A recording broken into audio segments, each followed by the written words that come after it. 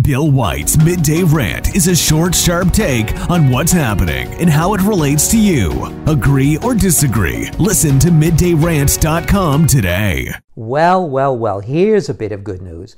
On Monday, the 18th of April, U.S. District Judge Catherine Mizelle, a federal court judge in the U.S. state of Florida, ruled that former Vice President Joe Biden's national mask mandate had exceeded the authority of U.S. health officials. Many European countries have already canceled these ridiculous mandates, and in the UK, where I live, we have been able to claim an exemption from the start, meaning that we could self-exempt, and this could not be challenged by government officials or the Karens among us.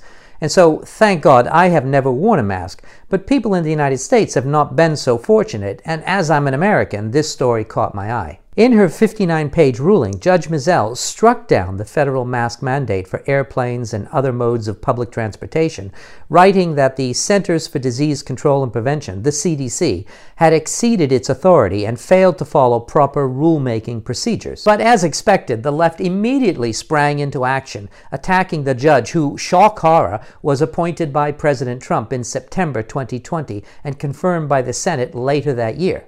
All the normal attack dogs were immediately dispatched and are still out, criticizing the judge for her age. She's 35 years old now, but was just 33 when she was chosen by President Donald Trump for the lifetime judicial appointment, for her experience. Anything and everything about the judge is fair game, and these hounds are busy searching for something they can use against her. It's textbook leftist warfare.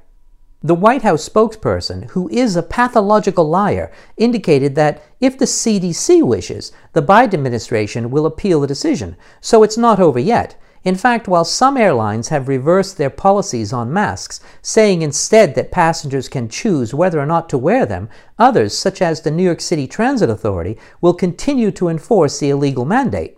The talking heads on CNN, MSNBC, NPR, and all the leftist sources of government propaganda got the memo, and then collectively spread their mantra that masks save lives, with one of these sick individuals actually saying masks have saved millions of lives. Millions of lives? Really? These people are delusional. They are the worst of our society. They are evil, power-hungry deviants, not satisfied unless they're telling you what to do, what to say, and they would prefer if they could control your inner thoughts, which after all their policies seek to do, by causing many people to self-censor on social media and elsewhere for fear of being canceled by these communists. Well, as I said, it's not over yet.